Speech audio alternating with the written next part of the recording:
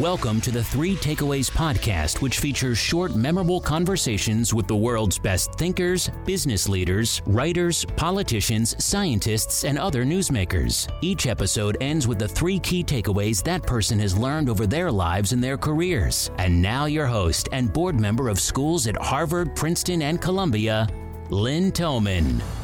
Hi, everyone. It's Lynn Thoman. Welcome to another episode. Today, I'm excited to be here with William Green. He's the author of Richer, Wiser, Happier: How the World's Greatest Investors Win in Markets and Life. He has spent literally hundreds of hours interviewing the greatest investors in the world, such as Warren Buffett, and he has done interviews from LA to London, Omaha to Mumbai. Today, William's going to share what he's learned from these extraordinary investors about optimizing the chances of success in both investing and in life. I hope this wisdom will enlighten and enrich the lives of all of our listeners. William, thanks so much for our conversation today. Thank you. It's lovely to be here with you. I really enjoyed Richer, Wiser, Happier. I was fascinated by all that these extraordinary investors had in common, both in investing and in how they lived their lives.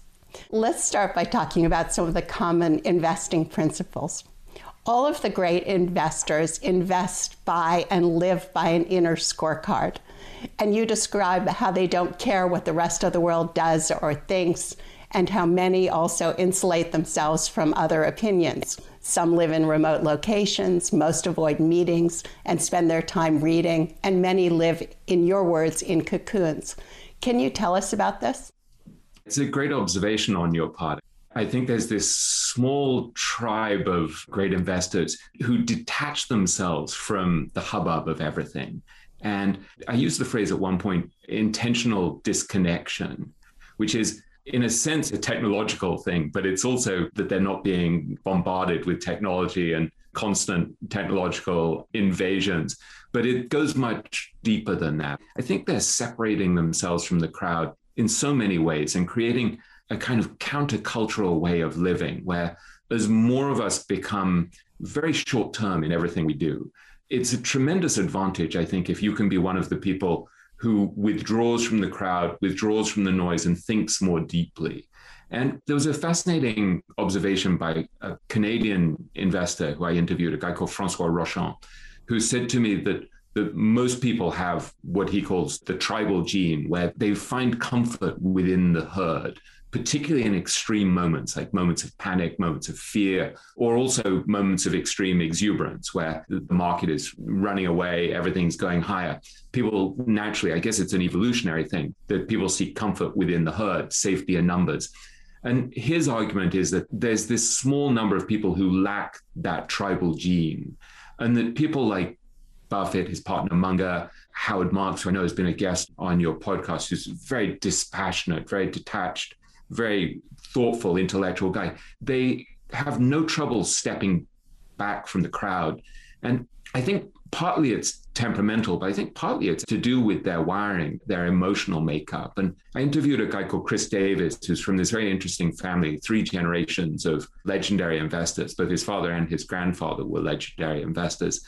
And he said to me that it actually helps in many cases to be a great investor if you have low EQ, because he said if you're trying to resist what the crowd is doing, it's actually helpful if you're so emotionally obtuse in a sense that you don't actually know what other people are thinking, how they're feeling. And he painted this very interesting picture of his father as just this loner who was sitting quietly with a stack of annual reports and quarterly reports and a telephone and calling people and getting this informational advantage. And he said it was just a kind of lonely life.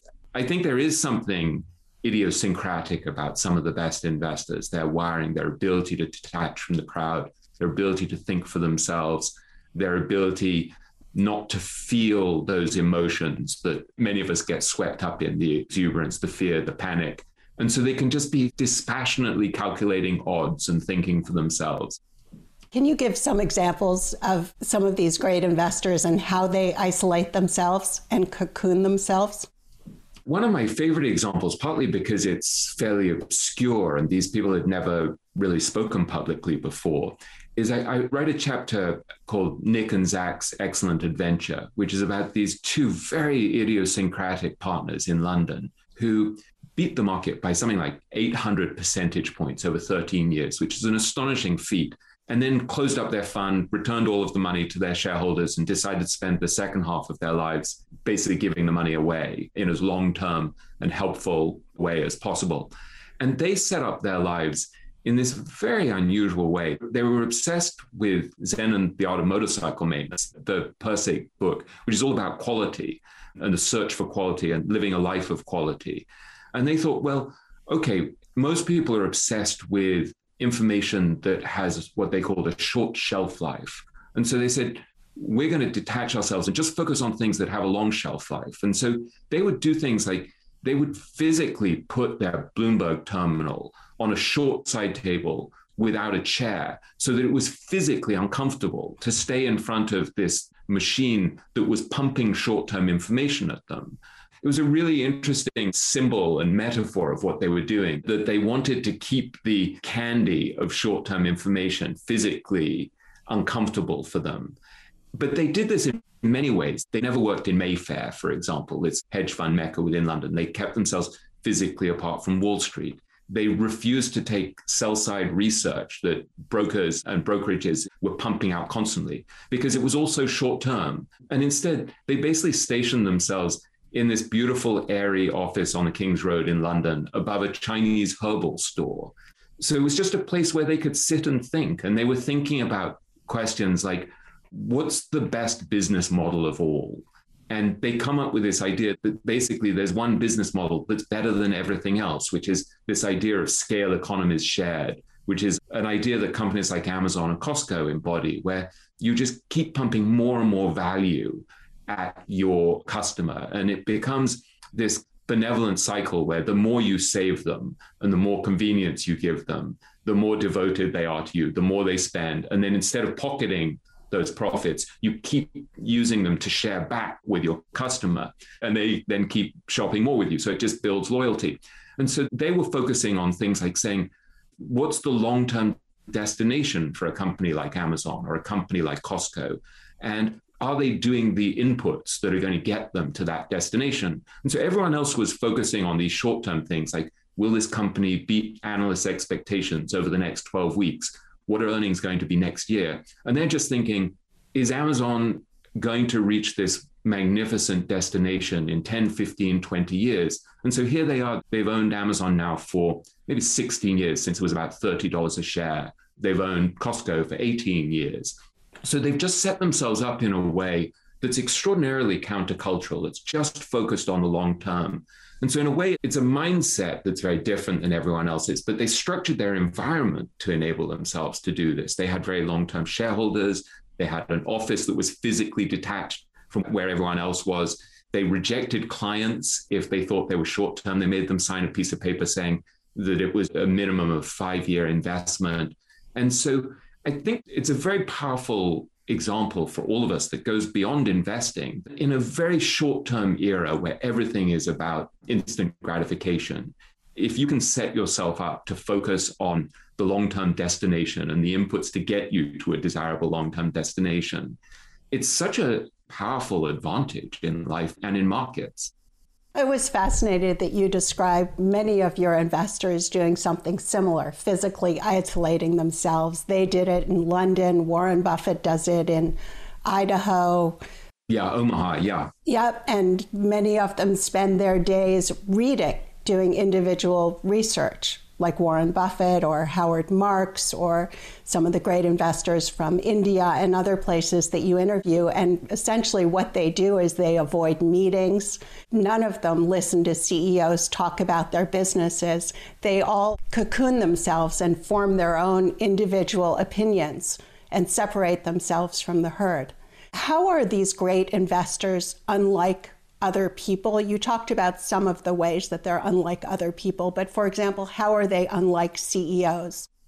This is something that Chris Davis, who I spoke about before, mentioned, where he said CEOs tend to be great team players. They were the sort of people who were in charge of the fraternity, or they played hockey or football or something. And he said the best investors, they tended to be loners. If they played sport, it was squash or tennis or something. It was a one-person game. And I think that part of the takeaway for me is that you just have to be honest with yourself about how you're wired and whether you're somebody who seeks comfort in the herd or whether you're somebody who naturally as an outsider is able to think for yourself. And I would say one of the things that they do that's very distinctive is that they're thinking constantly about probabilities. And so maybe a lot of us are thinking about, well, am I going to be accepted by the tribe? Am I going to be welcome here? Am I going to be admired? And these are guys who are just very calmly and dispassionately thinking about odds. I remember saying to Joe Greenblatt, who's one of the most legendary of the investors I interviewed, that it seems to me all of the great investors are just thinking in terms of probabilities constantly. And he said, yeah, I don't see that there's any way that you can be a great investor without doing that. For example, there was one time where he made an enormous bet where he put 40% of his assets on a single stock that everyone detested. And it was an extraordinary thing where he said to me, it was because I knew that I couldn't lose on it. It wasn't because of how much I could gain. It was because I knew that I couldn't lose, because here was a company where the stock was trading at $4 a share, and I could see that they had $6 a share of assets. And then they also had this subsidiary that had all of this optionality where it could have been very valuable, but nobody realized that it had value. And so it was a beautiful example, I think, of the way these people think, where they're thinking in terms of there's limited downside here and massive upside.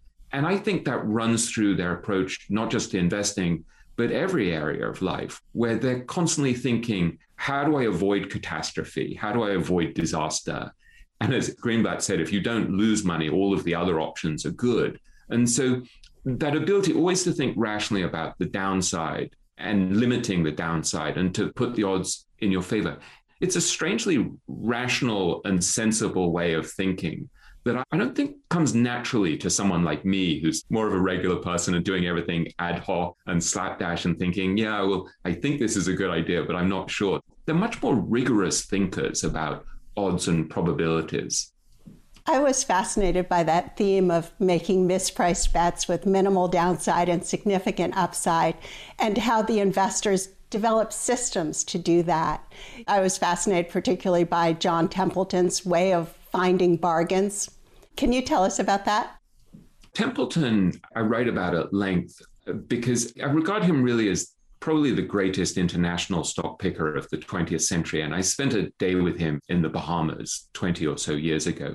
And I write a lot about this extraordinary bet that he made during World War II, where he bought 104 stocks at the absolute bottom of the market they were all under $1, and 37 of them were actually in bankruptcy. And in some ways, it was a quintessential move of his, where he was able to look at the most bombed out areas and buy at what he called the point of maximum pessimism. And many years later, during the Asian contagion, so around, I guess, 1997, he did much the same thing. And he found this Korean fund, the Matthews Korea Fund, that was the single worst performing fund of that period. I think it had gone down 65%, and Korea just seemed to be falling apart. And he would say, well, you want to look at the place that's had the worst returns over the last 5 years. And then you ask yourself, is this a permanent condition or is it likely to change? So he looks at Korea and he thinks, well, they have an amazing work ethic there. They have these big companies. They have a lot of growth. They've had this incredible, miraculous transformation of the economy, but they've run into this liquidity crisis that's created temporary disruption. So he put something like $10 million of his own money in that Matthews Korea Fund, which then over the next year or so was the single best performing fund out of something like 3,000 funds in the US. So that kind of deeply rational ability to go against the crowd, I describe it in his case as the willingness to be lonely, just to look at the least loved assets and to ask, is this a permanent state or is there something that's going to change? One of the things that was an advantage for him, I would say, is that he was a very devout Christian and he had this deep faith that the world actually gets better. So he said, even in the worst of times, he never was despairing or depressed. Remind yourself that the world tends to operate more like a pendulum. It's not going in one direction, it's swinging back and forth. Not to get too complacent during the good times, but also not to become despairing during the bad times. And I would say most of these great investors are very good at exploiting other people's overreaction, both in the good times and the bad times. So because everyone else is emotionally out of control during these extreme periods, if you're quietly calculating odds, valuing assets, and being rational, it gives you this extraordinary ability to take advantage of the mispricings that occur in either these moments where everyone else is bullish and complacent, or these periods where everyone else is despairing and panicking. Yeah, I was fascinated that they all seem to turn cyclicality to their advantage by behaving counter-cyclically.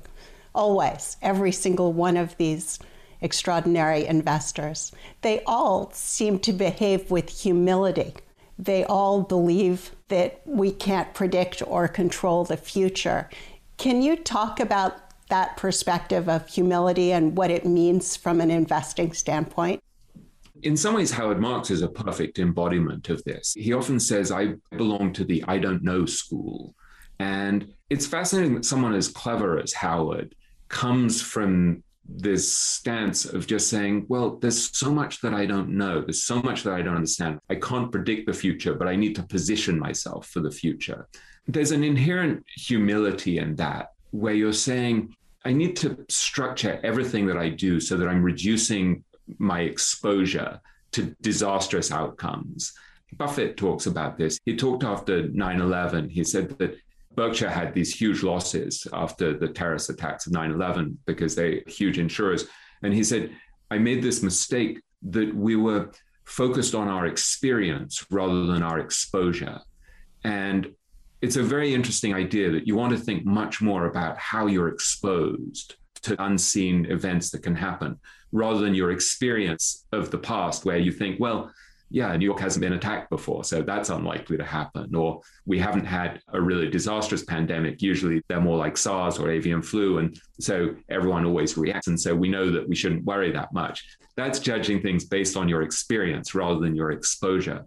And so I write about this at length in a chapter called The Resilient Investor, where I talk about just saying to yourself, well, so where am I fragile, both in my portfolio and in my life? Because over time, those forms of fragility and frailty tend to get exposed. So in the short term, you can get away with any stupidity if you're lucky.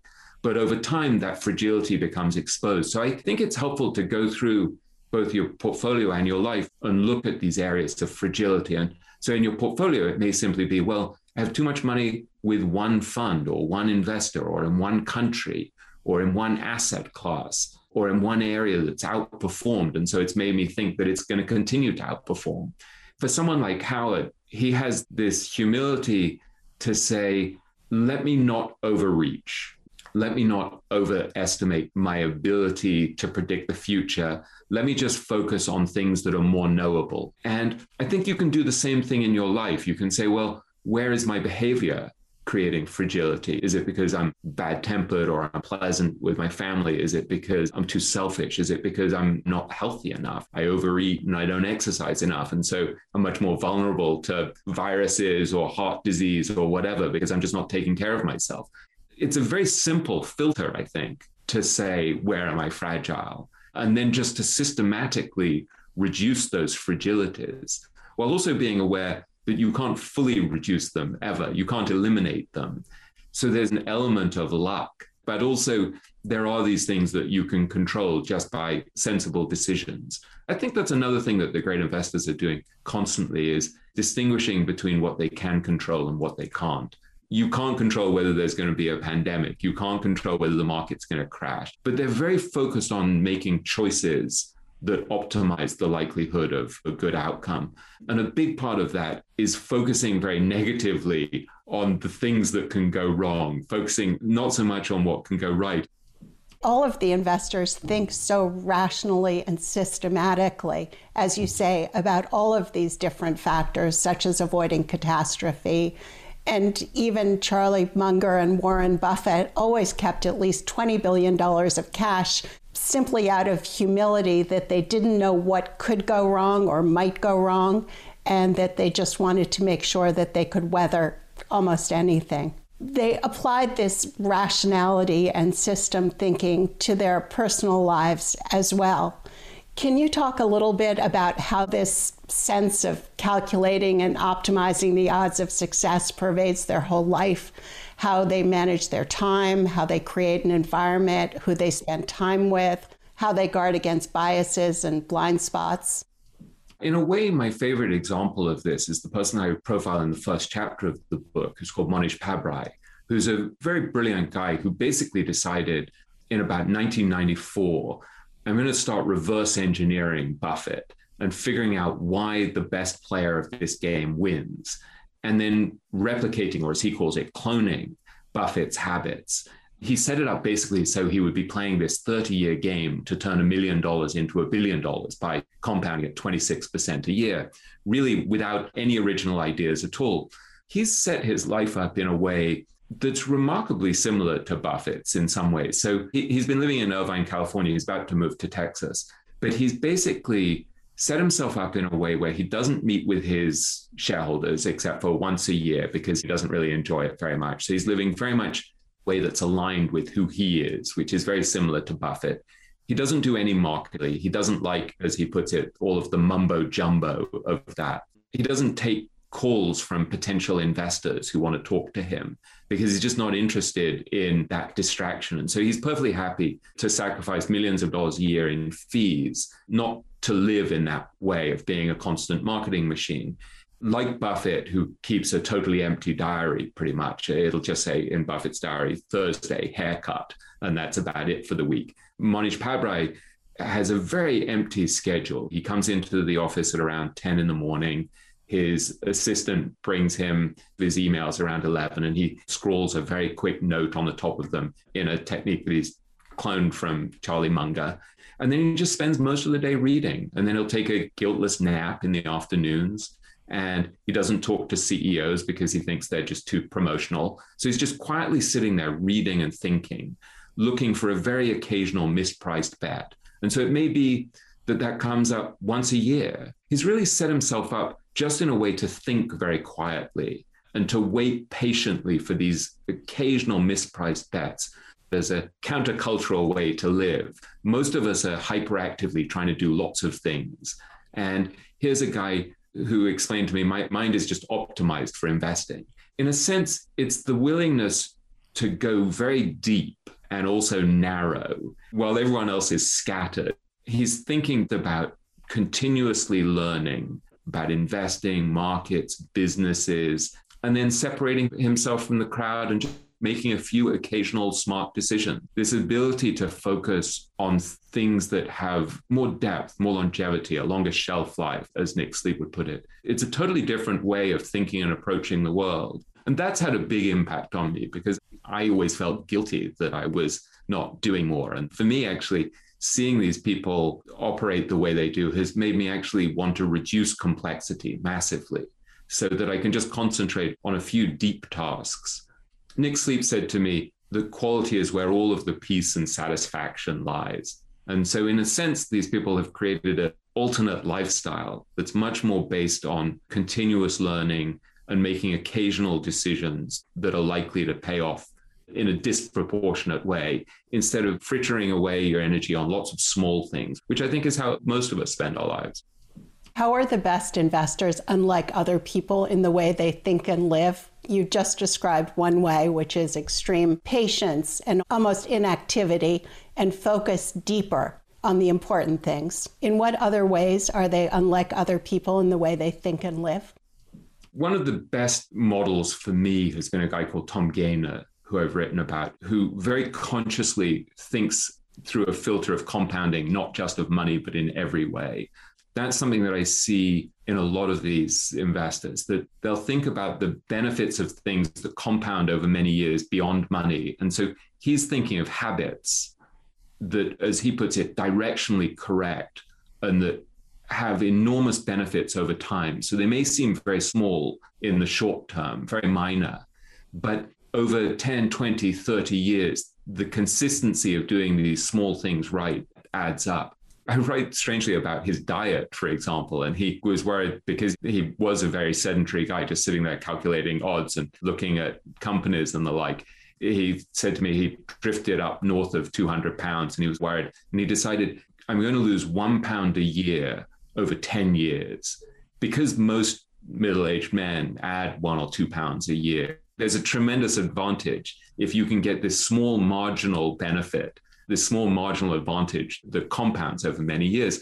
And I think that's a really interesting way to look at both markets and life, that there's not this secret sauce. There are lots of little things that if you do them a little bit better and you keep improving and then you add them all together, they compound over time. I think that's a very distinctive approach that I've seen quite frequently with the great investors, this kind of rationality about habits that's so powerful. And that to me has been enormously helpful practically, because you're thinking, okay, I don't need to be optimal.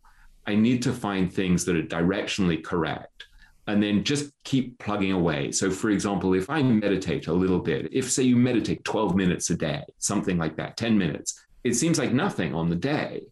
But over 2, 3, 4, 5 years, it does add a lot for your equanimity. Tom Gaynor said to me, for example, he said, when I was young, I had the diet of a campground raccoon. So he said, I used to eat maybe 200 donuts a year. He said, now I eat maybe 20 donuts a year. So he's not trying to be perfect, but in all of these different ways, he's trying to be directionally correct with sustainable habits that compound over time. That to me is a very practical lesson, a practical takeaway that explains how these people put the odds in their favor in many different ways, not just in investing, but in life. He said, I never was number one at anything. But he said, if you're just capable and sensible and you keep plugging away, at a certain point over 30 years, you become number one because everyone else falls by the wayside. And so for many of us, because we're so focused on the short term, we don't think about the benefits of these habits, where the benefits really only become evident over decades because they seem so small, the thing you're doing. It seems so minor, but add it to the other things and it becomes an overwhelming advantage over time. William, this has been fascinating. Before I ask for your 3 key takeaways, is there anything else you'd like to talk about that you haven't already discussed? I'd rather get to the takeaways because I had such trouble limiting them to 3. So maybe you'll give me a bonus takeaway. Who knows? Okay. What are the key takeaways you'd like to leave the audience with today? The first one really goes back to what we were talking about before, which is just that the future is unknowable. And so you have to have a deep respect for uncertainty. And you have to position yourself to be resilient. There's a great investor I talk about called Matthew McLennan, who says you need to survive the dips. And so instead of trying to predict this uncertain future, you want to position yourself so that you'll first survive and second prosper pretty much regardless of what happens. Part of that is financial. That is, as Howard Marks would say, you want to live within your means. If you want to avoid excessive debt, not overreach, invest for the long term. So you just keep adding to the pot. But part of it is also psychological, which leads us to point number 2, the second takeaway, which I think is something that I've seen from all of these great investors, which is the importance of gaining control over your inner landscape, over your mind. You need to develop habits, really, I would say proactively, that are going to promote resilience and equanimity. And I think you have to think very seriously about where you're going to get your strength during the inevitable periods where there are dips, where the sun isn't rising. The details are very personal of how you do it. But I think you have to think very proactively and preemptively about how you're going to get through the inevitable difficult periods. And the third one is a very simple idea, because I think most of these ideas are extraordinarily simple, but as Charlie Munger says about investing, it's simple, not easy. The third idea is what I describe in the book as the compounding of goodwill. And it's something that Tom Gaynor practices. It's something that another well-known hedge fund manager, Guy Spear, who's a close friend of mine, practices, where they're constantly pumping out kindness and goodwill towards people. They're constantly doing favors for people, helping people. And it's a very interesting approach, because I think so many of us have been taught that you need to be hard-edged, that you need to have sharp elbows to get ahead in a tough, rough and tumble Darwinian corporate world. And here are these people who've taken a totally different approach, where they've basically, by, I would say, behaving very decently, they've surrounded themselves with extraordinary people. They've drawn very talented people to themselves. who are all looking out for them and are all trying to help them. Charlie Munger talks about, there's a beautiful phrase that he uses where he talks about having a seamless web of deserved trust. And I think that's a really powerful idea, that by consciously deciding to behave decently, you actually get this peculiar competitive advantage. I think the ability to draw extraordinary people to you who behave decently and look out for you is such an overwhelming advantage in life. And it also just makes life so much happier, more joyful. Compounding of goodwill is such a lovely idea. William, thank you so much for our conversation today. And I highly recommend your book, Richer, Wiser, Happier. It's a great read. Thank you. Thank you so much, Lynn. It's lovely chatting with you. If you enjoyed today's episode and would like to receive the show notes or get new fresh weekly episodes, be sure to sign up for our newsletter at 3takeaways.com or follow us on Instagram, Twitter, and Facebook. Note that 3takeaways.com is with the number 3. 3 is not spelled out. See you soon at 3takeaways.com.